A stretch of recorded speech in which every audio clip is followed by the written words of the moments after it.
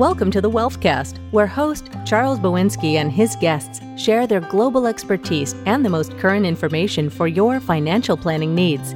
Each inspiring interview will help you to maximize your financial stability and growth so you can have more time doing the things you love. And now, here's Charles. Hello and welcome to the Wealthcast. I'm your host, Charles Bowinsky. Today, we get to take a detour and talk about one of my favorite subjects, which is fly fishing. I am absolutely thrilled to have as my guest Cam Coffin, the owner and operator of Blue Ribbon Flies in West Yellowstone, Montana. Cam is a lifelong resident of West Yellowstone, has tremendous reservoir of knowledge about fishing in the area, and is here to talk to me about fishing in Yellowstone country throughout the seasons, whether that's in the spring, summer, or fall, or if you're particularly hardy in the winter. So I hope you enjoy the conversation with Cam, but most of all, I hope it gets you thinking about fishing in Yellowstone country.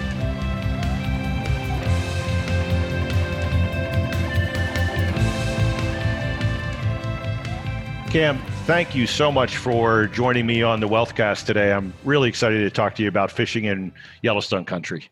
Well, thanks for having me. So why don't we start sort of big picture and go down into some details, if you don't mind.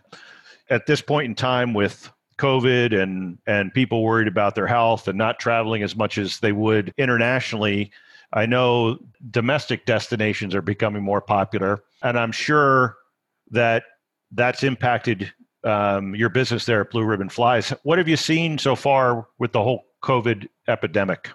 You know, it's been a wild and crazy year, just like it has been for everybody. You know, we started out with not having a season at all. In our really good months of April and May were non-existent this year, and that was just nuts.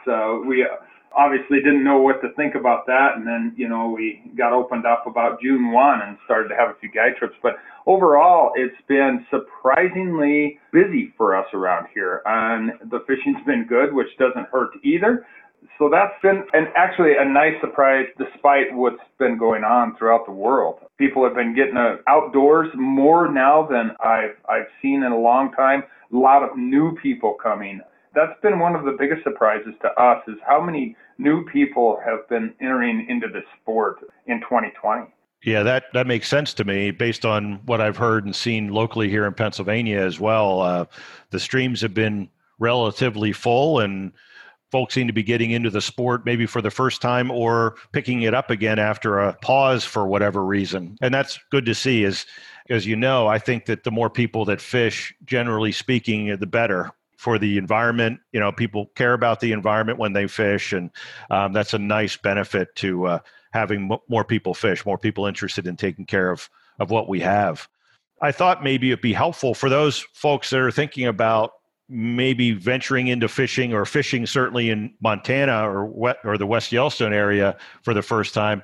Maybe we could sort of break the year into parts, and you can talk about what fishing is like just generally speaking in the spring, summer, and fall in Yellowstone country, in case folks are thinking about making plans for heading out there next year. So why don't we start with the spring? You mentioned this year's spring was kind of slow because of the whole pandemic, but I imagine and hope that by next spring, things will be better. What kind of conditions should people anticipate in the springtime? Well, any kind of conditions, actually. You know, we can be 70 degrees here, and we're mainly starting April. I guess we should back up to there just a little bit. Some in March, but in April, you want to be prepared here for anything from 70 degrees down to 15 degrees. Mm-hmm. So you got to be prepared for all sorts of weather, different water conditions, actually. But it's a great time. You know, the fish are hungry. You know, we still have some good hatches starting in the springtime. In that April time, we're starting to get betas and even some caddis running around. It's relatively calm here, and by calm I mean there's not a lot of people out fishing at that point in time, although there has been getting more and more. People are starting to figure that out. We've been doing what we call spring trips for the last over 20 years, where we bring people, instead of just a one day, we bring them on a 4-day kind of all exclusive deal where we'll hit typically 3, 4, maybe 5 different bodies of water within 4 days.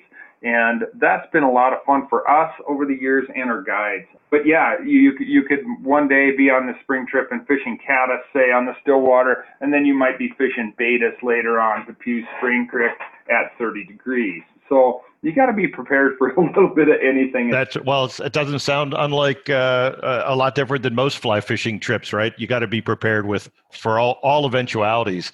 In those spring trips, are you picking folks up at the airport and then sort of creating an itinerary to go from stream to stream and taking care of all the arrangements, or how does that work?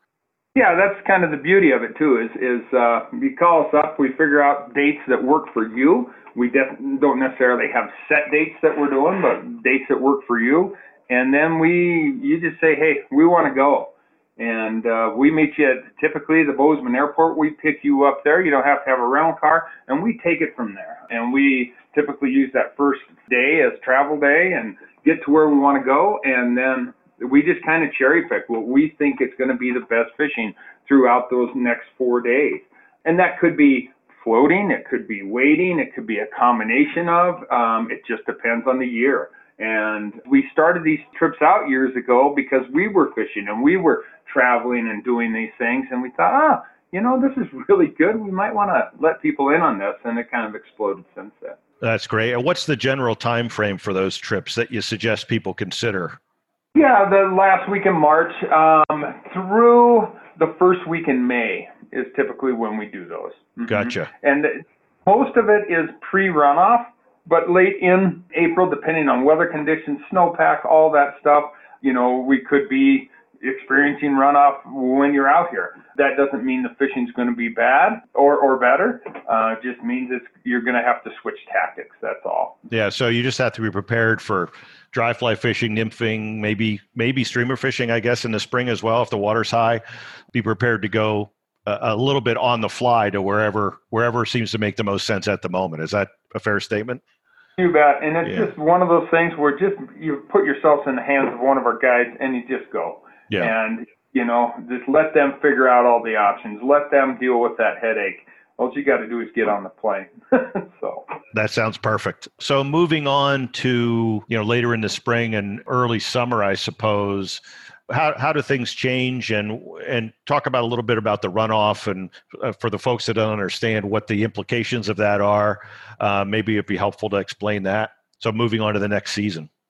Yeah, so once we get in about that first week of May, we're going to start experiencing runoff, and main rivers being the Gallatin, the Madison, the Yellowstone are all going to be in most likely in runoff situation.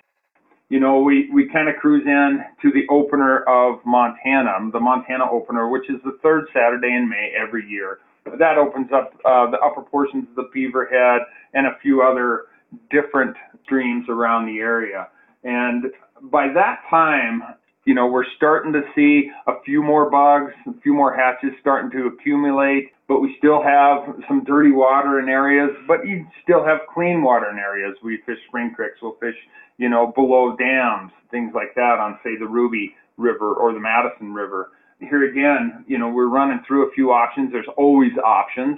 Springtime can be one of those times. It may not be great dry fly fishing, say, in the first week or two of May, and then we see that transition from, say, no bugs to runoff to where things start to clean up and we start to see a lot more hatches. And those first hatches typically will start sometime in June.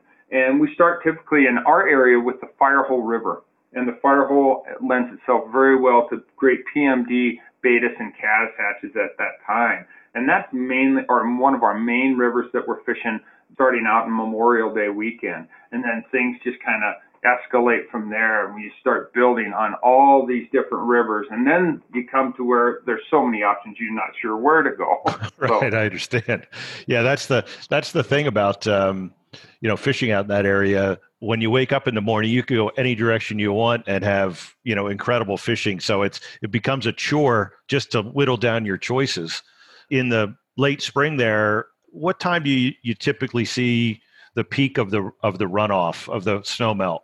So typically that peaks it'll peak by about that sometime the end of the first week in June. Mm-hmm.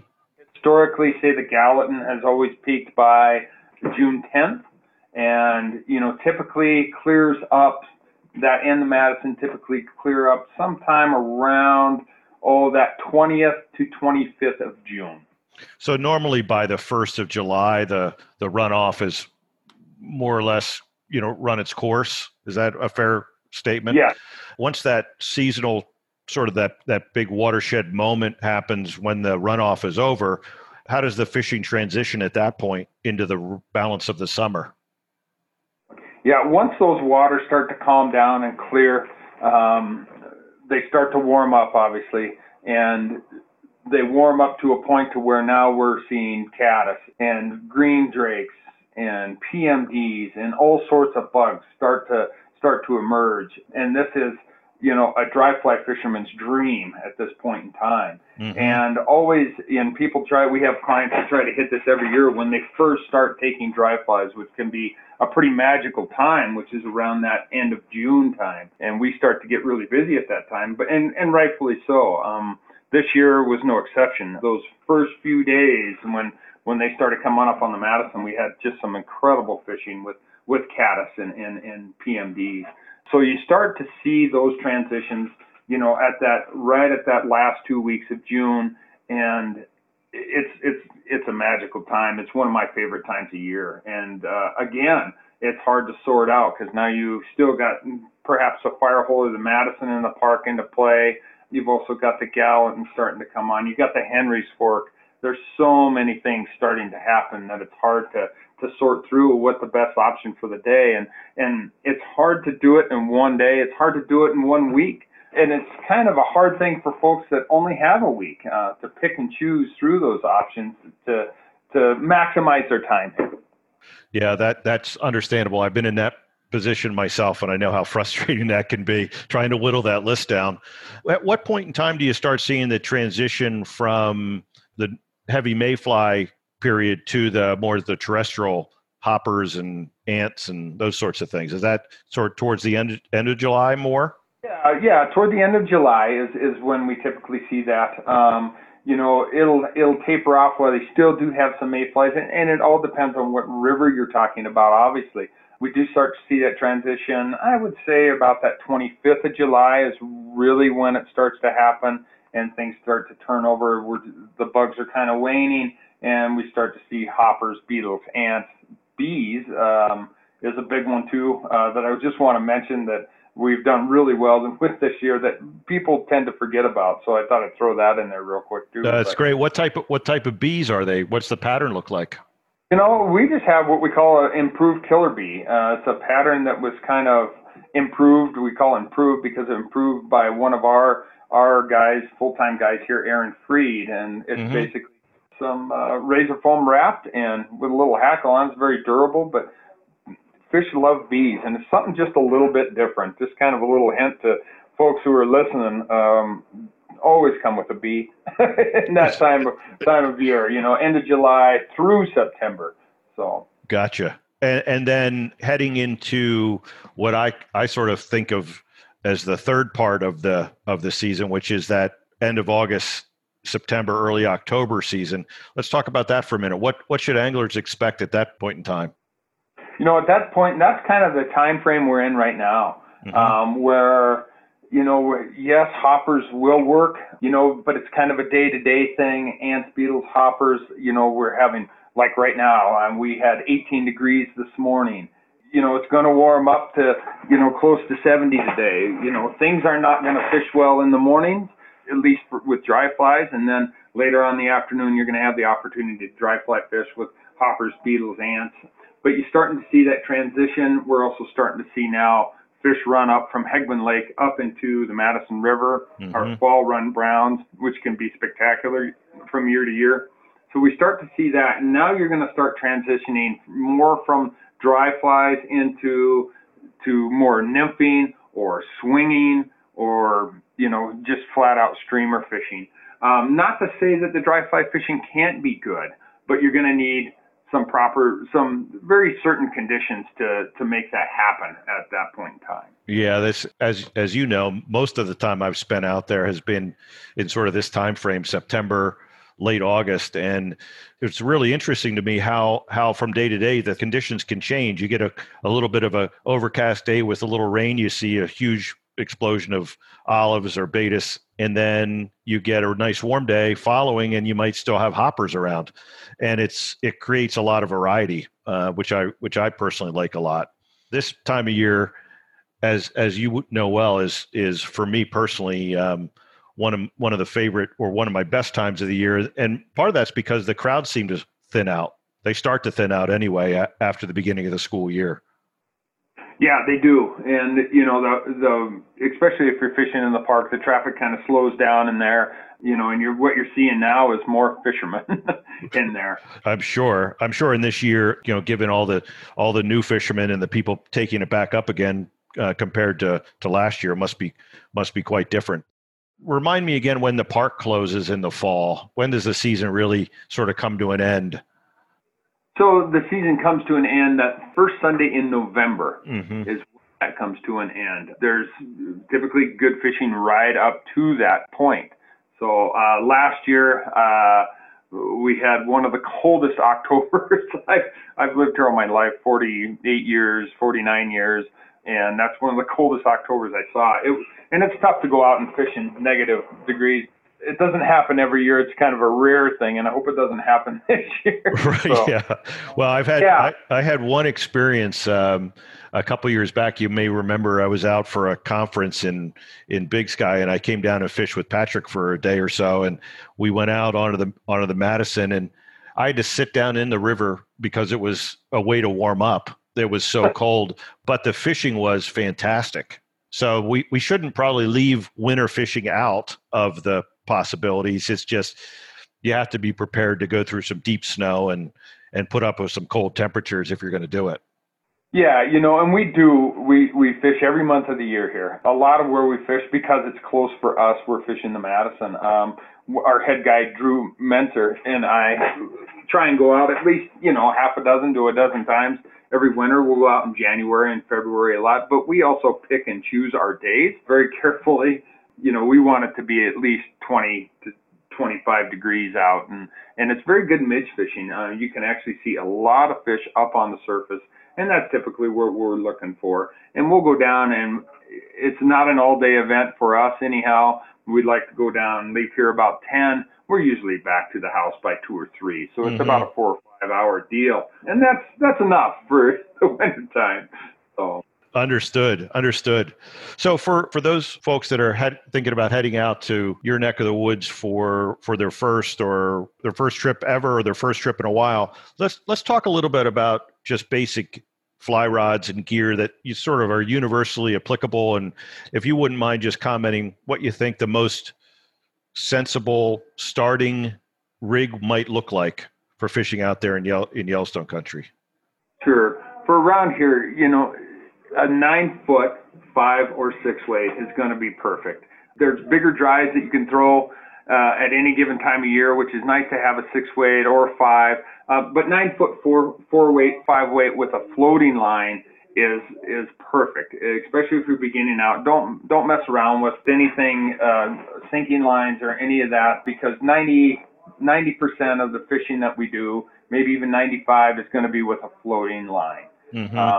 Whether that be lakes or rivers, it can all be done with that. So if you're just starting out, just a 9-foot 5 or 6 weight will get you started really well. And typically, as far as action's concerned on those types of rods, that doesn't really matter. That's a personal choice. So keep that in mind and always, if you're buying something, go into a shop, and it doesn't matter your local shop here, always try and cast something and see if it suits you. That's really important, because so many people don't know what to buy, and the best way to do that is try it out. Put it on the lawn. At least you have some kind of feel for it. The other thing you want when you're down here is a good pair of waders. That's where you want to spend money. Rods and reels, there's all different levels of those. But if you're serious about fly fishing, go ahead and get you a nice pair of waders, a nice pair of boots. I mean, even to start out with, I wouldn't go and buy a cheap pair that's going to leak within a year. Go ahead and make that investment and go ahead and get yourself a nice pair. That's real important to have. Yeah, having comfortable feet and boots that fit well is really valuable, and can make or break the day for you, in my experience. So I think that's really good advice. And too, on the opposite end of that, just starting out, you don't need to buy a $900 rod. You don't need a $500 reel. Echo makes a great starter kit, or something that you can piece together. I mean, and you can be in it for $200 to $300, and you're fishing, you're ready to go. That's where you can kind of scale back a little bit. Make sure you like it. You don't need the high-end stuff right away. If you keep into it, you're going to want it. But to start out with, keep it pretty simple. Yeah, and many folks don't realize they can rent gear as well, or at the shop, or it's available. So I think getting started and going out the first day, being sure that you're going to like it, or the first week, or whatever the case may be, that's always an option. Absolutely, and we do that. We have a rental program here, at the shop at Blue Ribbon. If you take a guide trip with us, that's all included within that. And it's kind of nice. A lot of folks that have been fishing for years still rent, because they don't want to carry all that stuff with them on a plane or whatever. And that's kind of a nice thing. They can use it, and it's good equipment, and they can leave it here. They don't have to worry about packing it up. That is a good way to go, especially if you're starting out and you don't know whether you're going to like it or not. Just let us take care of you here. And most places, not just here, most fly shops around this area are going to do that for you. Yeah, the other thing I really encourage people to do when they're just getting started is to get some lessons, whether hire a guide for the day or for the period of time you're going to be out there, or get some specific casting lessons, because it can make all the difference in the world in regard to your enjoyment that trip, and whether or not you want to continue to do it. Yes, and we have, and I'm just going to say it, we have the best resource here for that in John Jurasek. He helped start Blue Ribbon Flies, and he is one of the best technical casters I have ever seen, but he's also the best teacher I've ever seen. And it doesn't matter what level you are at. I still take lessons from him at least once a year. It's worth the time and the money to come down and just give John a call, give us a call. We'll get you in touch with him. It's worth taking some time to do that. Here again, whether you're beginning or you think you're a great caster, it's worth the time and the money to spend an hour, just 1 hour with John. Yeah, I would agree. In my personal experience, I'll share the thing that I've always enjoyed about spending time at Blue Ribbon is just the resources and the willingness to help. And you and I have talked about this before. So I would encourage folks that are listening, if you're just thinking about going, or you're not sure at all what you're going to do or what to do, don't be bashful about calling the shop and just saying that, hey, look, I'm just getting into it. Fly fishermen in general want to help you. There's a lot of camaraderie in the sport, and I think you'll be really pleased with the response you get and the helpfulness that you'll find at a shop like Blue Ribbon. All our folks here, our guides, all of our guides have been here at least, I think the youngest one's been here at least 10 years, I think maybe 15. Everybody fishes here. We schedule days off around fishing, and everybody fishes here. Everybody's excited about fishing, and they want to portray that, to the folks we're trying to help out. So keep that in mind. And we're always happy to help over the phone or whether you come in. We're excited about fishing. We always have been, and I think we always will be. So. Yeah, I agree that's a characteristic, or those characteristics are absolutely in abundance at your shop. I would encourage folks, if you haven't subscribed to the Blue Ribbon Flies newsletter, we'll put a link in the show notes, but it's published regularly. It's really helpful. There's all sorts of tips about fishing in general, and then fishing in Yellowstone country in particular. In addition, we'll add a link to Blue Ribbon Flies and some additional resources that you might find helpful. With that, Cam, I just want to say thank you so much for spending some time with me today and talking about a subject that both of us really enjoy, which is obviously fly fishing in Yellowstone country. I look forward to seeing you again in the near future. Well, that sounds great. And anytime, if we want to sit down and get a little more technical about stuff, we can sure do that in the future. Yeah, that sounds fantastic. I think I can foresee a couple other podcasts dealing with some of the technical aspects of fishing down the road. So thanks so much, Cam. Anytime. Thank you so much for joining Cam Coffin and myself as we discussed fishing in Yellowstone country throughout the year. We've made available on our website a guide to fishing in Yellowstone country. It's a free downloadable PDF. It's chock full of information about fishing in Yellowstone country, particularly in the fall, which is my personal favorite time to fish there. In addition, I suggest strongly that you go visit Blue Ribbon Fly's website at www.blueribbonflies.com and sign up for their newsletter. It's published every week like clockwork, and it is always full of useful information about fishing in Yellowstone country, patterns, interesting new fly fishing gear, which you can never have enough of, and just tips and techniques. So please take the opportunity to visit their website and also take the opportunity to download our guide to fishing in Yellowstone country.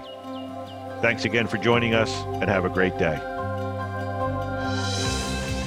Thanks for tuning in to the Wealthcast. You can get all the details on this episode, our guests, and everything you need to know so you can create and enjoy the luxury of financial independence by visiting us at moderawealth.com/thewealthcast. And make sure you subscribe to the podcast so you catch every episode. We'll see you next time on the Wealthcast. This has been a production of Twin Flame Studios.